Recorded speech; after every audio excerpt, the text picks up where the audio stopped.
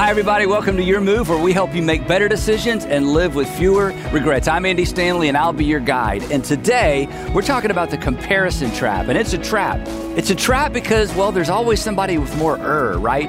Richer, cuter, faster, skinnier. It's a trap you're going to want to avoid. And today, I will tell you how right here on Your Move.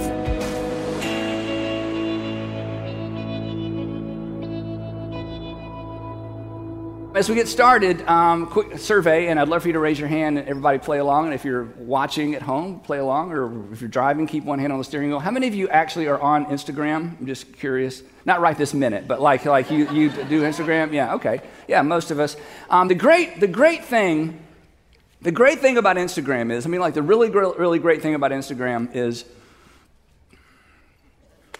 anyway, the problem, really, if I'm just honest, the problem with Instagram is that now that I'm on Instagram, I find I'm constantly needing a new pair of shoes. And this is embarrassing to talk about because I never really thought about shoes. And every once in a while at Christmas or something, Sandra would show up some shoes. I'm like, are those cool? Okay, I'll wear those. I never thought about it. Now that I'm on Instagram, I have more shoes. Okay, I have almost as many shoes, I think, sometimes as Sandra. It's just ridiculous. And I just never gave much thought to shoes. Or shiplap. Now we have shiplap in our house, okay? I never gave much thought to that. I never gave any thought to your cute kids, and I can't go back and redo all of our family pictures because they're on film. You remember that? Like, what can you do with that? So now I take pictures of pictures to put on Instagram. It's so lame. I'm also bothered by all the incredible vacations you have. Like, they look amazing. You go places I've never been. In fact, I've gone to some of those places, but it didn't look near as cool as it was when you went with your cool pictures. So I thought, well, the way to solve this is I'm just not going to look. So I just quit. I thought I'm going to get off Instagram. And I thought, wait a minute. I'm not a quitter. So I got back on. I thought, no, I'm not a quitter. I'm just going to up my game. And I'm going to make you as discontent with your life as you have made me with my life. And so I'm going to start using better filters. I'm going to crop it a little bit closer and kind of, edit out all the stuff. And I'm just going to take it over and over and over and over until I get the perfect picture. And I'm going to put on Instagram the highlight reel of my life so that it'll make your lame life look even lamer, right? No, the great thing about Instagram, it really is, the great thing about Instagram is that it is a constant reminder, and we all need reminding of this. It is a constant reminder that there really is no win in comparison. There is absolutely, you've heard me say that before, there really is no win in comparison. And the reason I talk about that is because we are in part 3 of this series called You Are Not the Boss of Me. You're not the boss of me, and the subtitle says it all, how to, because this is a how-to series, how to say no to the emotions that compete for control. How to say no to the emotions that compete for control, because all of us have 2 or 3 emotions that compete for control of our lives. And today, we're going to talk about this ugly word, envy. Envy.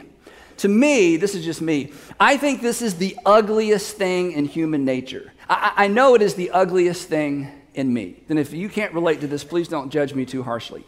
The thing I don't like about me the most is that every once in a while, someone will fail, and my initial emotion is like, yes.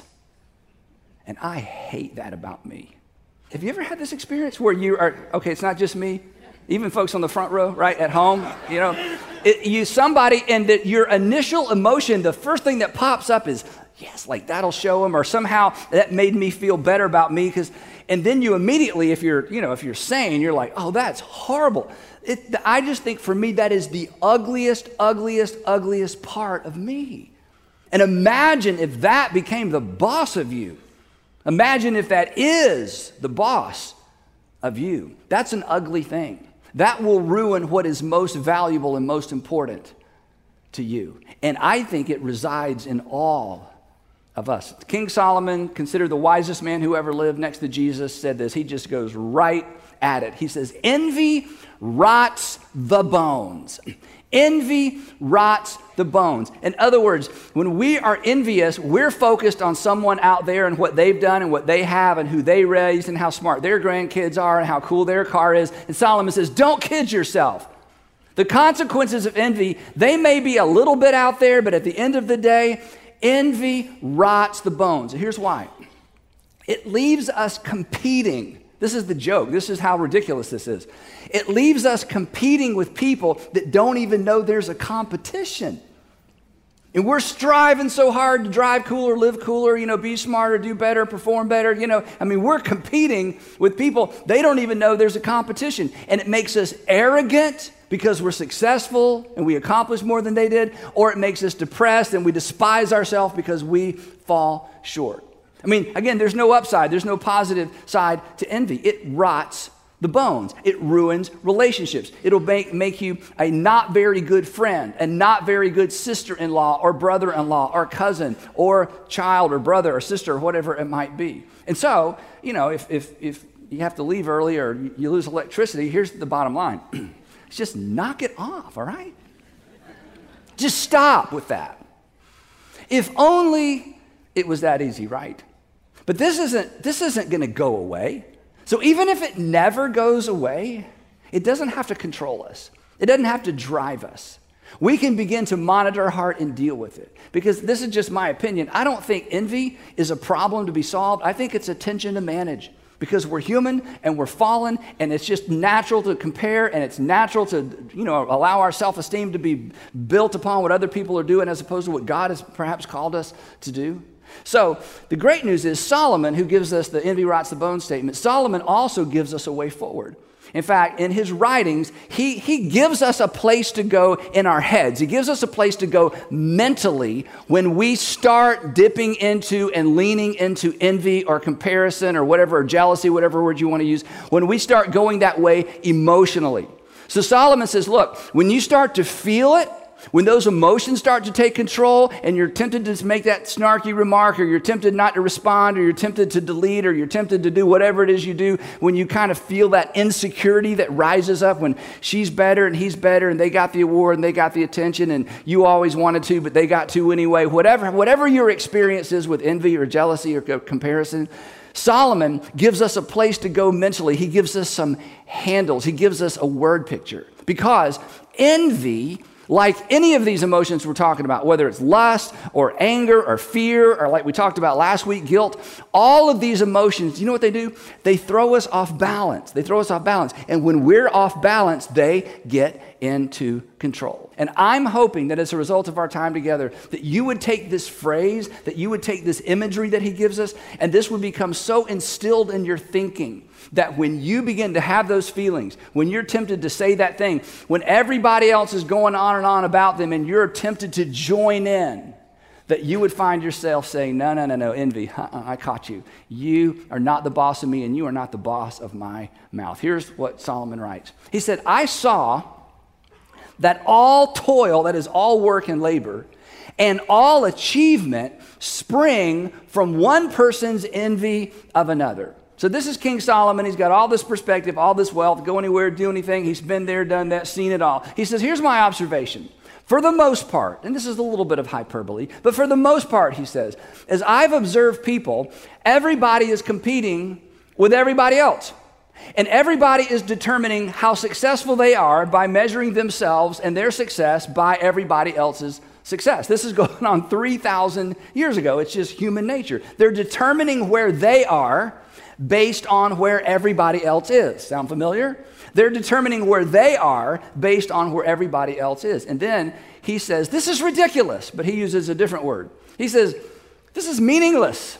This is meaningless. And then he gives us this word picture. Here's what he says. He says, I saw all this toil, all this achievement spring from one person's envy of another. This too is meaningless, a chasing after the wind. And I want you to think of that. That is powerful imagery. Chasing the wind. It's endless. There's no finish line. There's no peace. There's no ultimate satisfaction. There's no contentment. It's like an unquenchable appetite. Chasing after the wind. There's always an We've talked about this. There's always an because his is newer. And hers is nicer, and her kids are smarter, and theirs is bigger, and his is faster. There's always an There's always somebody with a bigger right? And so if you're chasing the wind, if envy becomes the boss of you, you're just chasing the wind. It never ends. There's never any satisfaction. There's never contentment. As we're going to see, you can't even enjoy your own accomplishments. Dissatisfaction, guaranteed, if you chase the wind. If you allow envy to become the boss of you in any area, or as we're going to see, even in a single relationship. It steals the joy from our accomplishments because there's always someone who's accomplishing more, right? And so when you catch yourself looking in that direction, when you catch yourself drifting in that direction, when your emotions begin to go in that direction, that's when you have to step back and say, no, envy, listen to me. You are not the boss of me. That is simply chasing the wind, and I don't chase the wind. That is just chasing the wind, and I don't chase the wind. Envy, you're not the boss of me. No, I'm not even going there. It's a waste of my time. I'm not going to waste my time, which is my life, chasing the wind. Your time is your life. But on the other hand, Solomon was a very accomplished person. I mean, he was a king. He accomplished more in his lifetime than anybody else ever accomplished in his lifetime. So he's not trying to bait us into being lazy or to do less or to accomplish less. He says, no, only a fool would fold their hands and ruin themselves. This is his imagery of somebody who's like, well, I'm not even going to try. Well, if I can't make 100%, I don't care what percent, I'm not even going to try. If I can't compete at all, why? If I can't win, why compete at all? I'm just not even going to try. He's like, no, that's not the answer either. This isn't about being passive. This isn't about doing your best. This isn't about trying to accomplish something in the world. This is not about being or non-productive. And then he's so wise, he brings these two ideas together. On one hand, you don't just give up and do nothing. On the other hand, you don't stress yourself out trying to be someone you're not. Then he gives us, again, more imagery. It's so powerful. He says, better. And for some of us, this is good news. For others of us, this is going to be a struggle because of the way you're wired, because of your temperament, because of your personality. He says, better one handful with tranquility than two handfuls with toil and chasing after the wind.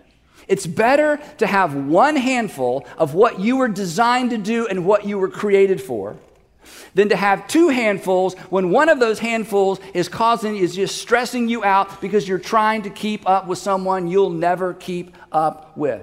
He says at the end of the day, tranquility, even if you have less, is better than having more and losing your peace and losing your tranquility and losing your sense of self and losing yourself. Tranquility, what is tranquility? It's a word we don't use a lot. It's just satisfaction. It's contentment. It's going home in the afternoon and going, I did my very best. And I'm fine with that. It's laying in bed at night knowing I have peace because I'm not stressed out trying to be somebody I can't be and trying to accomplish things that maybe I wasn't called or designed to accomplish. But chasing leaves us wanting more. Again, it's an appetite that can't be satisfied. It's chasing the wind. His point is simply this, that less is actually more. That less is actually more when it leads to contentment because the result is peace. The result is peace with yourself, and ultimately it brings greater peace with the people around you, especially the people that are most important to you. Better one handful with tranquility than grasping and striving and pretending and editing and cropping and retaking. Nope, that's not it. Retaking. No, that's not it. Retaking. No, that's not it. This is why some of you have gone off of social media, isn't it? It was just driving you crazy. You just found yourself thinking about it all the time. I'm a loser, I'm a loser, I'm a loser, I'm a loser, I'm a loser. No, I'm a loser, I'm a loser, I'm a loser, I'm a loser. My husband's a loser, my wife, loser, my kids, and you're like, I just can't deal with it anymore. And so here's my suggestion when it comes to that. And I've been saying this a long time. Anything that stirs up discontentment in you, just remove it out of your life. Now, I'm not talking about being inspired to do great things and be your best. That's different. But the thing that just leaves you feeling less than, discontent, it may be something you subscribe to, it may be a magazine, it may be a website, it may be some social media. But anything that stirs up envy in you, anything that stirs up discontentment in you, anything that stirs up jealousy in you, just remove it. Because it's feeding that thing that resides in you and resides in me that will be the boss of me if I allow it to be. Just get rid of it. Cancel that. Quit looking. quit taking, quit watching, quit scrolling, whatever that might be. Now, Solomon's not done because he's got so much to say on this subject. And now he takes us a little bit different direction and he says this. He says, let me tell you something else I've seen. Again, I saw something meaningless, or we would say just ridiculous. I saw something else meaningless under the sun. Under the sun was his way of saying in this world. There was this guy, and he was all alone. He didn't have a son, and he didn't have a brother. Now, in this context, when you read a phrase like this, here's what it meant. He didn't have anyone to leave his stuff to, because women could not inherit in this culture. So here's this guy, and he has no son, and he has no brother. He has no one to leave his stuff to.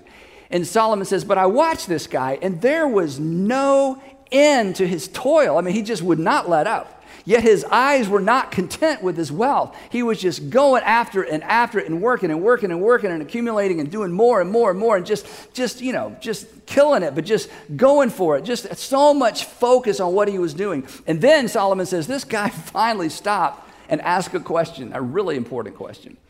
Here's the question I need to ask. Here's a question we probably need to ask from time to time. He said, I saw this guy he doesn't even have anybody to leave this stuff to. And he finally pauses and he asks this question. For whom am I toiling? In other words, who am I doing this for? Really? Well, why am I doing this? This is it. What's really driving me? What am I trying to prove? And here's the tough part. Who am I trying to prove it to? Or if you don't like prepositions at the ends of sentences, to whom am I trying to prove it, right? So here, let me ask you. This is something to think about. This is a question to wrestle to the ground. Why do you stress yourself out to do everything that you do? Why are you doing this? Why are you doing this really? For whom are you doing this? Are you internally competing with someone? And in your competition, you're actually alienating the people you say you're doing this for? It happens all the time, doesn't it? This is a great question. For whom am I competing? For whom am I toiling? For some of you, there's a name. For some of you, there's a face. For some of you, it's your father. For some of you, it's your mother. For some of you, this happens all the time. I'm not trying to, stir up any emotion. For some of you, it's for a deceased parent. You're still trying to prove yourself to someone who's not even around to see. This is an important question. Because until we have an answer to this question, we may be internally striving, envying, we are desiring, or we are jealous for their approval. We're jealous for that pat on the head. We're jealous for something we can't even get. And we have given up our one handful of tranquility because we've opted for two handfuls of striving and chasing after the wind. Whew. He says this, talking about this imaginary person. He says, and why am I depriving myself of enjoyment? Do you ever ask yourself this question? Do you ever come to the realization, oh my goodness, I'm not even enjoying what I have. I don't even enjoy what I'm doing. Solomon says, this is ridiculous, isn't it? I mean, hearing me say it, this is just ridiculous. This too, he says, is meaningless. I love this phrase. It is a miserable business. Isn't that great? In other words, it will make you miserable.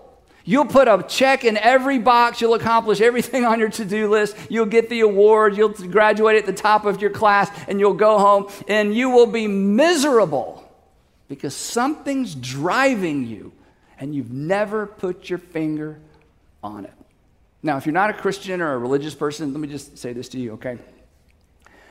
You'll never be what you were created or designed or have the potential to be as long as you're looking over your shoulder at what everybody else is becoming. Now, if you're a Christian, this is even more serious because you'll never experience God's purpose for your life if you're distracted by God's purpose for someone else. But to find the race that God has called you to run and to find the lane that you're to run in and to quit looking over your shoulder and looking at all the other lanes to see what other people are doing, it is so extraordinarily liberating. And do you know what it does? It allows you to work harder with more peace. You work harder, you get more accomplished with more contentment. And you begin to measure success differently. So here's the phrase that Solomon began all this with. I just gave you the second half. Here's the entire sentence. Here's what he says. This is so powerful. A heart at peace gives life to the body, but envy rots the bones. A heart at peace. That is, this is this internal thing. Finding peace, finding contentment, finding that sense of, I've done all I know to do. I've done my very best. I will be content with one handful and tranquility. He says, a heart at peace gives life to the body, but it's envy that rots the bones. In other words, you cannot compete. You cannot compete or compare your way to peace. You cannot compete or compare your way to peace. You cannot win by chasing the wind. Now, here's the thing. If you're a Christian, God has given you a race to run. He's given you a lane to run in. So stay there and thrive there. And here's the most important part. And change somebody's world from there. Because the moment you get out of your lane, and the moment I allow envy and comparison and jealousy to be the boss of me, do you know what I quit doing? I quit being concerned about other people, because envy is extraordinarily self-centered. Jealousy is extraordinarily self-centered. I'm going to have a difficult time caring about you if I'm overly worried and concerned about me. That's why that ugly, embarrassing thing that pops up every once in a while when somebody else fails, where does that come from? That comes from this false sense that the lower you go, the higher I get. The less you succeed, the more I succeed. What a lie that is. But that's what envy does. That's what jealousy does. Jealousy says if someone else will tear you down, I can feel better about myself. How extraordinarily self-centered is that? And you have been called to live a better life. And your better life is found in the lane that God has called you to run in. And from that lane, you can do more for other people because you will be less concerned about who and where you are compared to other people. Sure, there's a time to look to other people. You look at other people for inspiration, not imitation. Read biographies. Be inspired by their stories. Don't be afraid of their success. Envious people who are eaten up with envy, they don't even like to hear about other people's success. They have a hard time celebrating with other people. Use other people's stories as inspiration, not imitation. Celebrate, even in areas where you can't participate. Jordan Peterson says this. I love this statement from his book. He says this. Compare yourself to who you were yesterday, not to who somebody else is today, from 12 Rules of Life. Isn't that good? If you're going to do the comparison thing, compare yourself to yourself. Compare yourself to where you were yesterday. Love progress, pursue progress. But don't compare yourself to where somebody else is today. Or to use some old school language, count your blessings, not your neighbors. Yeah, right?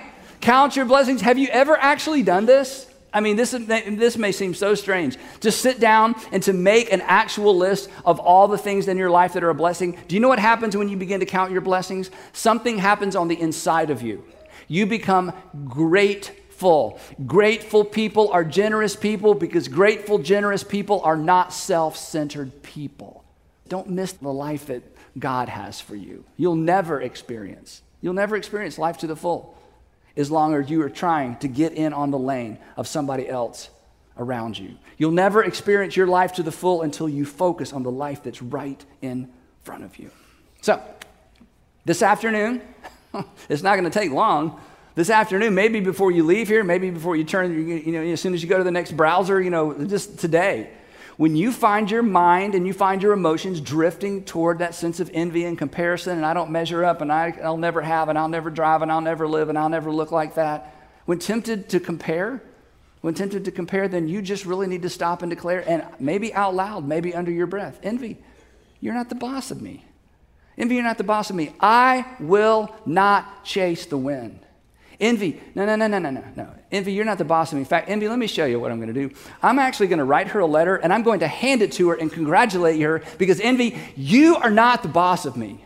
You know what? When he gets home, I'm going to celebrate him. Even though he gets all the attention and I do all the work. Even though she gets all the attention and I do all the work, whichever way that goes. You know what? Envy, I'm not going to be jealous. I'm not going to allow jealousy to be the boss of me. I'm going to congratulate him and congratulate her. I'm going to cheer them on until you finally shut your mouth. You are not the boss of me. Besides, if you're a Christian, you already have a boss of you.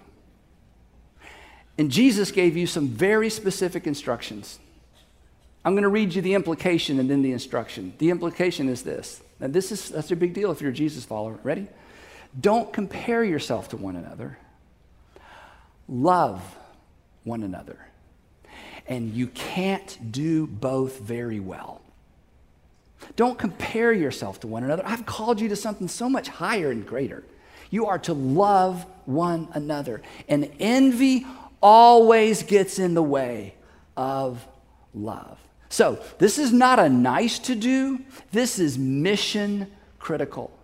Jesus said it. I mean, this is an amazing statement that it should just cause us to wonder every time we hear it. He said, by this is how people are going to know that you're my follower. If you love, if you celebrate, if you cheer on, if you refuse to give into, if you love one another, that's where the peace is found. And ultimately, that's where purpose is found as well. So last question, and we're done. Is it possible? This is so hard to admit. This is so hard to see in the mirror. Maybe it's impossible to see in the mirror. Is it possible that in some area of your life, envy has become the boss of you? Let me be specific. Is it possible in one relationship that envy has become the boss of you? It's your sister-in-law. It's your brother-in-law. It's your older brother. It's your older sister. My older sister's so smart, she doesn't even have to try. I try and I try and I try, and she just gets up and it just all works out. Maybe it's just one relationship. In one relationship, in a relationship, has envy become the boss of you? What can you do about that? Maybe it's one environment. It's just school. It's on that team. It's at work. Hopefully it's not at home. Is there an environment where envy has become the boss of you? You got to deal with this, or you'll end up chasing the wind. If you chase the wind, that's meaningless. If you do what's meaningless for too long, your life becomes meaningless. If you do what's meaningless for too long, your life becomes meaningless. If you chase the wind for too long, if you do what's meaningless for too long, your entire life becomes meaningless. Because as I told you before, the way you find meaning is by becoming a means to an end that's not you.